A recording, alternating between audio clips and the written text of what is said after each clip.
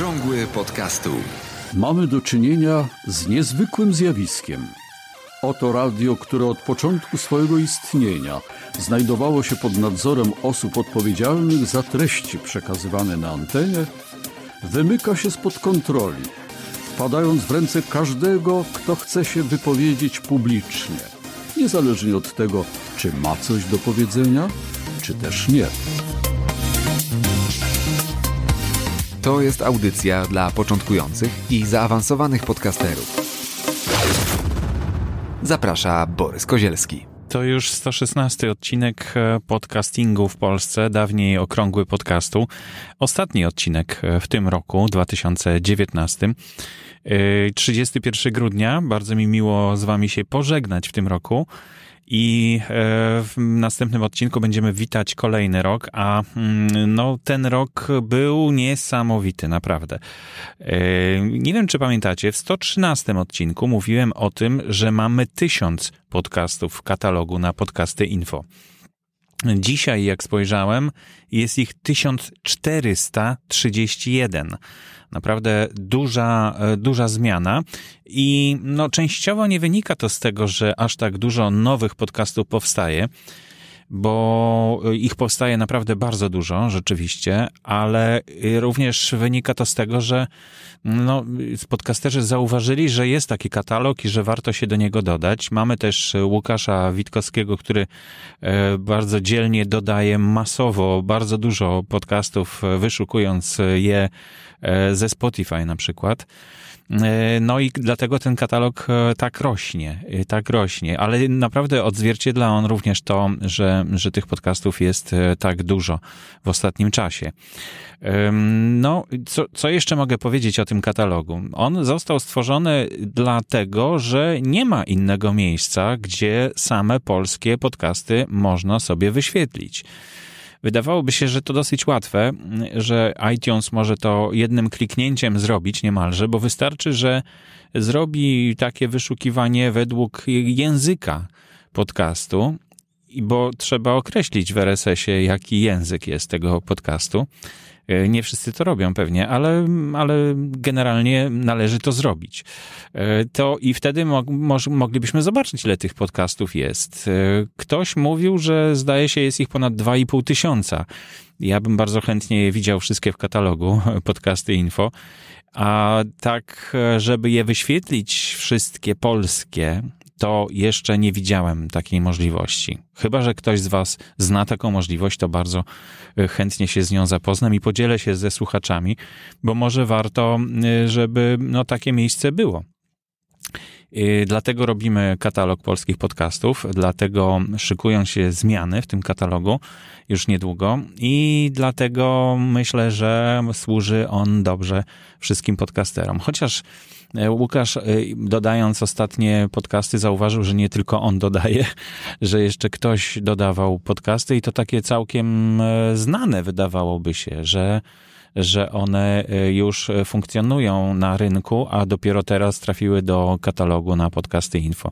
Tak się może dziać, dlatego że jak ktoś dodaje RSS-a, jest nowy podcast, to po jakimś czasie ten ktoś może nie wiedzieć, że RSS się zmienił, bo przypominam, że podcasty może dodawać nie tylko producent, nie tylko twórca podcastów, ale każdy słuchacz może dodać. Wystarczy, że zna RSS-a.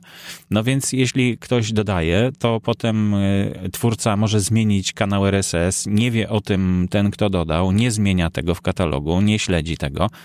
No i po jakimś czasie ja tam przeglądam, patrzę, o, pusty RSS, no to trzeba go usunąć z katalogu. I pusty to znaczy, że taki, który nie ma już w swoim zapisie plików MP3, adresów do plików MP3. No i wtedy ja go usuwam. No i po jakimś czasie okazuje się, że nie, że przecież on dalej jest, tylko że zmienił RSS. No i tak to może być niestety. Pracujemy nad tym. Paweł nam tutaj bardzo dzielnie pomaga. Efekty jego pracy będziecie mogli, mam nadzieję, zobaczyć już niedługo. Naprawdę dużą pracę wykonuje i cały czas staramy się, żeby ten katalog jak najlepiej służył wszystkim podcasterom i wszystkim słuchaczom podcastów. No i właśnie w niedługim czasie tam będzie też możliwość prawdopodobnie dla podcasterów, żeby mogli coś tam pozmieniać, coś na tej swojej stronie w katalogu polskich podcastów, żeby mogli coś dodać, coś poprawić. No ale to jest problematyczne. Ja zawsze chciałem, żeby to były dane surowe z RSS-ów. I ta idea troszeczkę jakoś, nie wiem, czy się udaje, czy się nie udaje. Zobaczymy. W każdym razie 1431 podcastów. Łukasz stara się bardzo. Może dobijemy do 1500, ale chyba już nie w tym roku, bo już jest godzina 11, a jest 31 grudnia, więc chyba nie zdążymy, Łukasz. No ale naprawdę to jest rewelacyjny wynik, 1431 na około 2500 bodajże takich, które są wszystkie polskie. No cóż, pogratulować. Ja gratuluję Ci, Łukasz, naprawdę wytrwałości, bo to jest niesamowite. Bardzo dziękuję, że dołączyłeś i tworzysz razem ze mną ten katalog. Paweł też się dokłada. No, cieszę się, że jest nas coraz więcej i coraz lepszy ten serwis będzie, mam nadzieję. Nie stać nas na to, żeby wszystko przeglądać, żeby wszystkie katalogi, wszystkie kategorie dodawać do każdego podcastu, bo tego jest naprawdę dużo. Jeśli ktoś z Was, ja ciągle o to apeluję, ale jeśli ktoś z Was ma na to czas, to zapraszam do pomocy. Postaramy się jakoś umożliwić kategoryzowanie, bo jest ich 1000 chyba nieskategoryzowanych ponad, więc pracy jest dużo.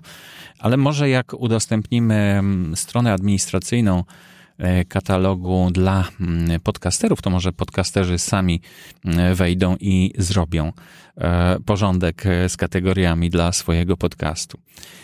No i właśnie tutaj przy okazji dowiedziałem się, że taka usługa, która już jakiś czas istnieje, Podchaser, naprawdę bardzo się rozwinęła od już dłuższego czasu, bo ja tam kiedyś się zarejestrowałem już dawno temu. Teraz jak wszedłem, to zauważyłem, że mam tam konto użytkownika. No i bardzo, bardzo się zmienił ten serwis. Stara się być taką Wikipedią dla podcasterów, dla świata podcastingu. Pomysł jest zacny, bardzo ciekawy, bardzo inspirujący. Na tyle, że poświęciłem kilka godzin, żeby dodać tam wszystkie swoje podcasty, które znam, wszystkich twórców, którzy występowali u mnie w audycji. No nie wszystkich, ale kilku twórców, którzy pomagali mi przy produkcji podcastów. I zobaczyłem, że to naprawdę może bardzo fajnie funkcjonować. Jest tam też system ocen, co ja się z tym nie zgadzam, żeby oceniać podcasty. Nie wydaje mi się, że to ma jakikolwiek sens, ale komentarze jak najbardziej. I fajnie, że też komentarze można dodać, tak jak w iTunes, tylko że właśnie w Podchaserze. Oczywiście linka znajdziecie w notatkach do audycji, a notatki do audycji znajdują się w poście na Facebooku, w grupie Podcasting w Polsce, oczywiście, tak jak zwykle. Więc myślę, że warto zainteresować się. Nie wiem, czy to będzie masowe. Fajnie by było, żeby wszyscy z tego korzystali. I widzę, że tam już sporo znajomych trafia. Jest tam Marek Rak, jest Michał Dobrzański chyba już też, bo ja go dodałem jako twórcę. Każdy może dodać właśnie kogoś, kogo zna i wie, że jest twórcą podcastu albo że wystąpił w podcaście, to może sam dodać. To też jest fajny taki troszeczkę mechanizm wiki. Tylko tym się różni od Wikipedii na przykład, że Wikipedia jest tworzona przez fundację Wikimedia Foundation, która cały czas udostępnia wszystkie pliki do kopiowania i to nie zginie, bo jest tych kopii naprawdę dużo na całym świecie. Natomiast ten Podchaser, tak nie za bardzo wiadomo, z czego on żyje i z czego się utrzymuje. Było już kilka takich firm, które szybko zniknęły z rynku podcastów.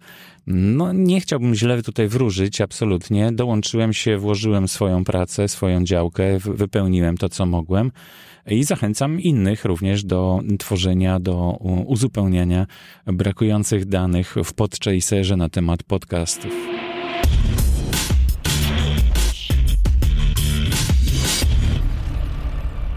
Być może już w tym odcinku słyszeliście przed odcinkiem spot na temat wydarzeń, które odbędą się w świecie podcastingu w najbliższym czasie. To jest taka możliwość łóżki hostingu, z którego korzystam, że można przed wszystkimi odcinkami podcastów dodać właśnie taki spot reklamujący albo ogłoszeniowy. Ja go wykorzystuję do ogłoszeń. I takie informacje będą bieżące, we wszystkich odcinkach podcastu się pojawiały przed tym spotkaniem, bo 15 stycznia Mateusz w Łodzi organizuje pierwsze spotkanie pod nazwą Łódzkie Oblicze Podcastingu w studiu Radia Żak Politechniki Łódzkiej. Aleja Politechniki 7, godzina 18, 15 stycznia, przypomnę, wstęp bezpłatny, ale tam trzeba się będzie coś zrzucić na to, żeby temu Żakowi coś odpalić, że tak powiem. Także interesujcie się w grupie Podcasting w Polsce, będą szczegółowe informacje na ten temat. No i 16 stycznia, czyli następnego dnia, w piątek, bo w czwartek się spotykamy, 15 stycznia to jest chyba czwartek, dobrze kombinuję. Zaraz zobaczę. Grudzień, styczeń, 15. Nie, środa to jest, czyli w czwartek, no to bo tak pamiętałem, że my się spotykamy na Wawa-Casterze w czwartek, 16 stycznia o 17:30 w Warszawie. No i 15 stycznia w środę w Łodzi. Także zapraszam w imieniu Mateusza. Zgłoście się, jeśli chcecie brać udział. Tak samo w Wawa-Casterze jest 20 miejsc, z tego 16 już zajętych, więc jeszcze jest sporo miejsca.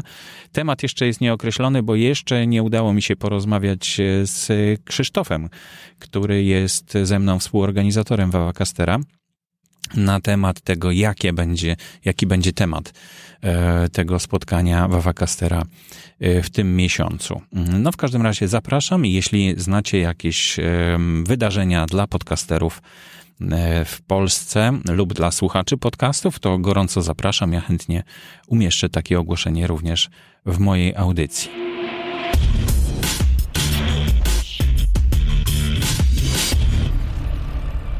W naszej grupie Podcasting w Polsce, ale chyba nie tylko w naszej grupie, pojawiło się pytanie Joasi Skutkiewicz. Przypominam, co ona gada, podcast. Pyta się o taką rzecz. Cześć wszystkim. Nurtuje mnie kwestia pozycji w rankingu takim jak Chartable. Czy ktoś rozszyfrował, na jakiej zasadzie on działa? Mam wrażenie, że moja lokata lata kompletnie niezależnie od moich publikacji i wyświetleń tychże, a to przecież trochę niemożliwe. I czy w ogóle przykładacie wagę do swoich pozycji w rankingu? Czy poza możliwością łatwiejszego wyszukiwania was, co jest w sumie super ważne, ma to jakiekolwiek inne znaczenie? No więc, Joasiu, podczas czytania tego pytania to już któreś kolejne takie pytanie pojawia się. Tak jak ci napisałem, że właśnie odpowiem w audycji, bo wygodniej jest mi odpowiedzieć mówiąc, a nie pisząc, że no, dla startujących podcasterów, tych, którzy dopiero co uruchomili, no to chcieliby zobaczyć, jak patrzą, najpierw szukają statystyk, patrzą, no jest trochę słuchaczy, tak, ale nikt się nie odzywa, nie wiadomo dlaczego. No to spójrzmy może gdzieś na rankingi jakieś. No i tak szukają, znajdują się. Czasem jest gdzieś wysoko, czasem jest, na głównej stronie się pojawił mój podcast. No i ja to rozumiem, bo ja tak samo to przeżywałem, tylko w 2005-2006 w ogóle nie było takich rankingów. Był tylko iTunes, na którym pierwszy komentarz pojawił mi się dopiero chyba po roku, czy po 2 latach. Także naprawdę było bardzo, bardzo cienko z tym. Tak zwany feedback jest bardzo potrzebny i pożądany i ciągle mówiliśmy o tym słuchaczom, ciągle namawialiśmy słuchaczy na to, żeby coś napisali do tego swojego podcastera, którego słuchają, bo słuchacze przyzwyczajeni są do tego, że gdzieś tam w radiu ten ktoś pracuje i tak raczej na pewno do niego nie dotrze to, co chcemy do niego powiedzieć, a teraz jest to bardzo łatwe i możliwe.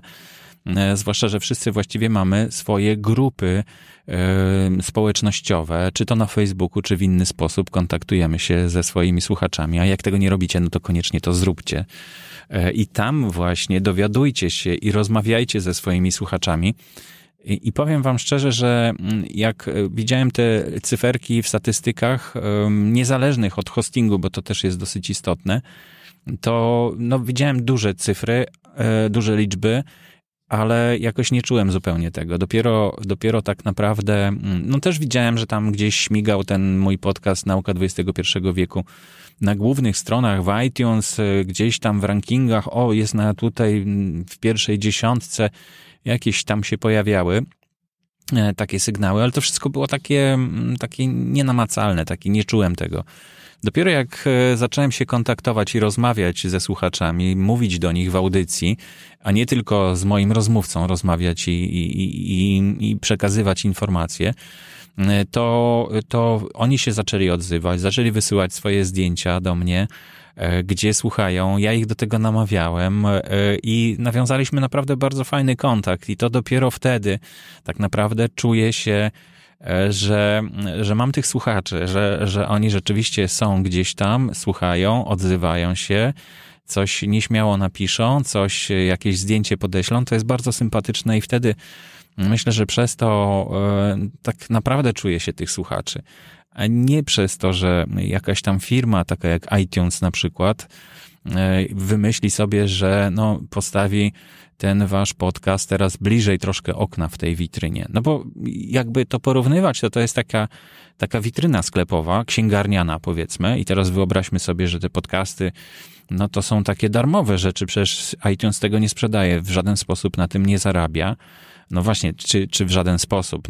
Zarabia w ten sposób, że wystawiając na tej witrynie te podcasty, stara się to zrobić tak, żeby zachęcić do wejścia do tej księgarni i kupienia czegoś zupełnie innego, wcale nie tego podcastu. Oni chcą zachęcić do tego, żeby sprzedać coś, co mają, czyli muzykę na przykład, prawda? Bo z podcastów nie zarabiają na podcastach i to jest ten problem.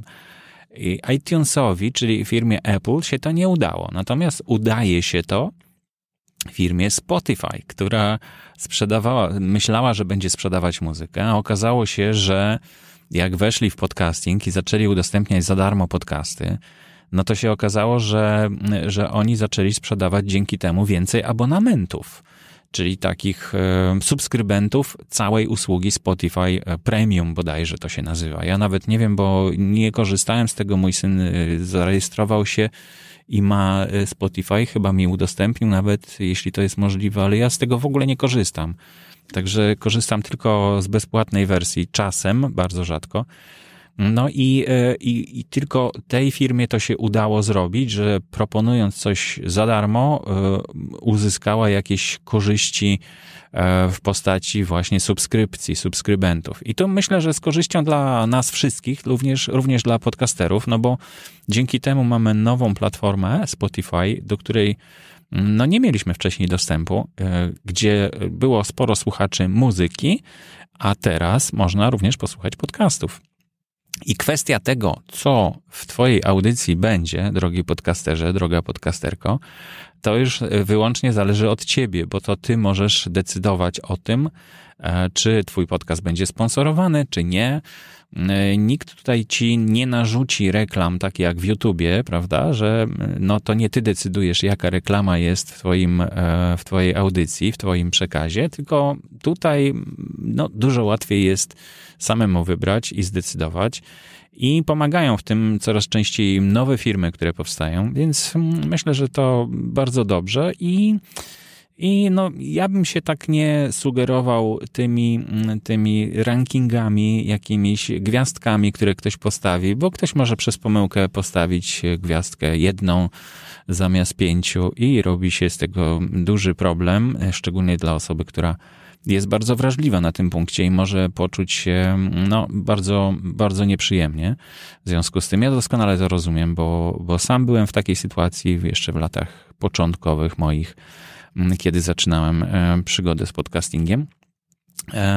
No i to wszystko jest już za mną i troszeczkę mam większy dystans, więc no, wiem, że nie da się apelować o większy dystans. Nie da się, bo to po prostu domyślam się, Joasia tak samo chce jak najwięcej się dowiedzieć i nic jej nie zniechęci, będzie szukać w tych rankingach. Bardzo dobrze, to buduje twoją więź z twoim podcastem, z twoją twórczością i to jest bardzo cenne i myślę, że to koniecznie dobrze wykorzystać, jak najbardziej.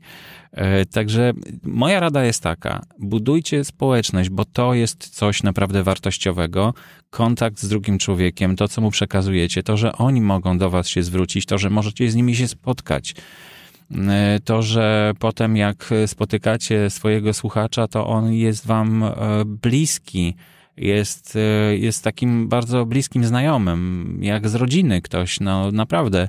Jak spotkałem ostatnio Kamilę w Szczecinie przed spotkaniem, które tam się odbyło, czwartek social media, to spotkaliśmy się tak, jakbyśmy byli znajomymi od wielu lat, a tak naprawdę spotkaliśmy się na żywo pierwszy raz w ogóle. Także no to są według mnie te wartości, które niesie ze sobą podcasting i ci prawdziwi słuchacze, a nie ci gdzieś tam na witrynach wystawiani w tej czy w innej pozycji, do góry nogami, czy przodem, czy na tylnej pozycji, czy na przednim siedzeniu. To naprawdę wydaje mi się sprawa naprawdę drugorzędna. Ważniejsze jest to, żebyście mieli dobry kontakt ze swoimi słuchaczami, żebyście starali się ten kontakt utrzymać i jak gdyby poszerzać go, polepszać. No naprawdę, to przynosi dużo satysfakcji. Dlatego ja zawsze i chętnie spotkam się z każdym podcasterem, z każdym słuchaczem, w każdym miejscu, gdzie tylko będę miał możliwość. Zapraszam do takiego kontaktu.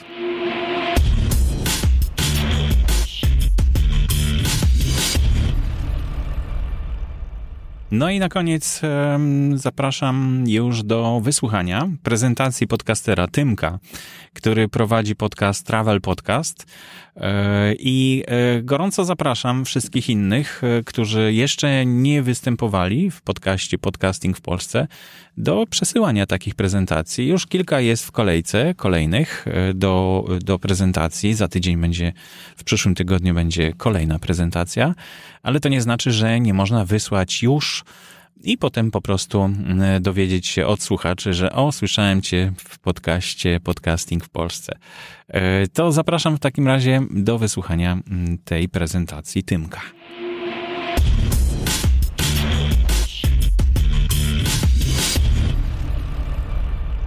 Hej, nazywam się Tymek. Prowadzę podcast Travel Ether, czyli podcast podróżniczy. Na fali właśnie tej idei kupiłem mikrofon i stwierdziłem, że będę nagrywał. No i niestety trochę czasu minęło, zanim nagrałem pierwszy odcinek. Było to około 2 miesięcy, to był pierwszy odcinek i dopiero po około znowu 3 miesiącach nagrałem kolejny odcinek od momentu, kiedy ta idea pojawiła się w mojej głowie.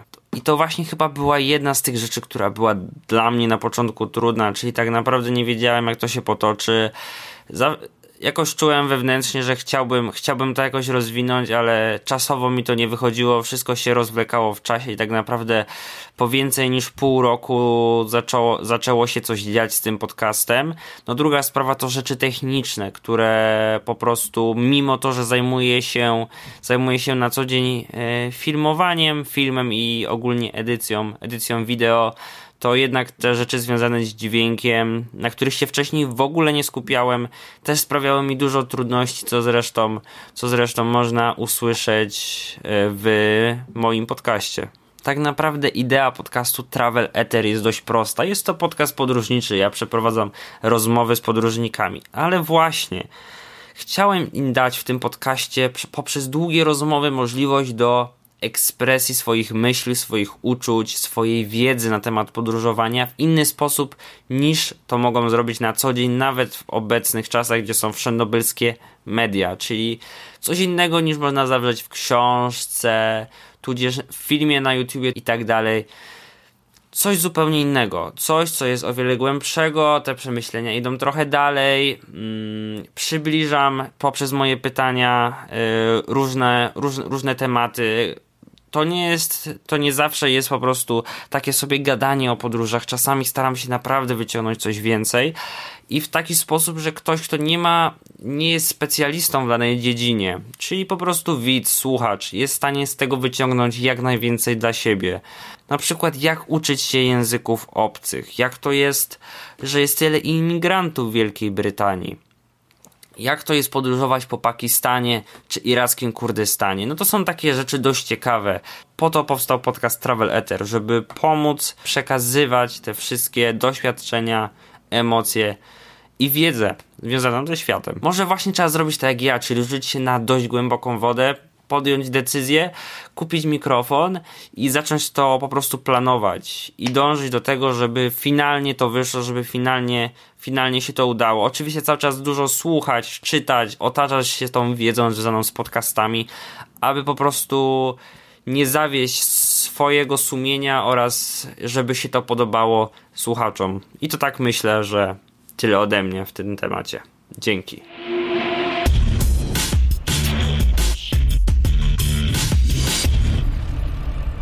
I to już wszystko w dzisiejszej audycji. Ja nazywam się Borys Kozielski. Dziękuję wam, że byliście ze mną. Mimo że jestem trochę chory, dzisiaj postanowiłem nie brać lekarstw, żeby przed mikrofonem czuć się lepiej i swobodniej. Chyba mi to wyszło. Chyba się to udało, bo jak bierze się lekarstwa, bierze się środki przeciwbólowe na przykład, to ja już na przykład odczuwam to przed mikrofonem wtedy, że mi jest dużo trudniej skupić się, dużo trudniej mieć taki flow tak zwany. A bez tych lekarstw, mimo że może troszeczkę mnie męczy ból głowy, jest jednak zupełnie inaczej. Dlatego chciałbym wam złożyć życzenia zdrowego nowego roku, żebyście w zdrowiu przeżyli jak najdłużej, żebyście nie zatruwali się niepotrzebnym jedzeniem, którego w nadmiarze mamy naprawdę i może zostawmy i starajmy się ograniczyć to jedzenie. Mój rok kończę jako weganin, także nie wegetarianin, tylko weganin nawet. I mam nadzieję, że to już na stałe będzie moja dieta na resztę życia. Na całe życie powinna to być dieta, ale dopiero teraz do mnie tak naprawdę mocno to dotarło. To jest takie moje postanowienie na nowy rok. Nie trudne do wykonania, bo jak się słyszy, skąd to jedzenie, które właśnie odrzuciłem, się bierze, no to jest duża motywacja do tego, żeby zdecydować się na właśnie taką dietę, która nie krzywdzi zwierząt. No, życzę wam, nie chcę wam psuć absolutnie niczego w nowym roku. Macie swoje pewnie wyzwania, macie swoje pomysły na to, co może być. Ja nie robię takich globalnych podsumowań roku 2019. Nie robię w mojej audycji przewidywań, co będzie w 2020 roku, bo wiem, że dużo nas rzeczy zaskoczy bardzo pozytywnie i ja czekam na to jak na prezenty pod choinką, bo to są niesamowite rzeczy, które się wydarzają, które się dzieją i jest to fantastycznie obserwować, fantastycznie móc w tym uczestniczyć. Jeśli chcecie dowiedzieć się, co jest przewidywane na 2020 rok, albo co było ciekawego w 2019 roku, no to są jeszcze 2 podcasty na temat podcastingu. Strefa podcastu przez Michała Dobrzańskiego produkowany i właśnie chyba jeden z ostatnich odcinków jest poświęcony temu, co w 2020 roku się wydarzy. No i radiogram Marka Raka, który też opisuje to, co co przewiduję w 2020 roku. Ja takich rzeczy nie będę snuł o żadnych marzeń, bo wiem, że rzeczywistość może przerosnąć te marzenia albo może mocno zawieść. Wolę nie być zawiedziony, bo wolę być miło zaskoczony. Jeśli macie ochotę ze mną się skontaktować, to przypomnę, że na Facebooku można mnie znaleźć, Borys Kozielski. boryskozielski@gmail.com to jest mój adres e-mailowy. Telefon też pewnie gdzieś znajdziecie, a jeśli chcecie dotrzeć do notatek, do audycji, to one znajdują się w otwartej grupie na Facebooku Podcasting w Polsce pod tą samą nazwą i tam również znajdują się wszystkie odcinki podcastu. Zapraszam do subskrybowania i do komentowania odcinków podcastu i do kontaktu ze mną. Jeśli macie ochotę spotkać się, to ja zawsze bardzo chętnie o podcastingu rozmawiam. Do usłyszenia, wszystkiego najlepszego w nowym roku.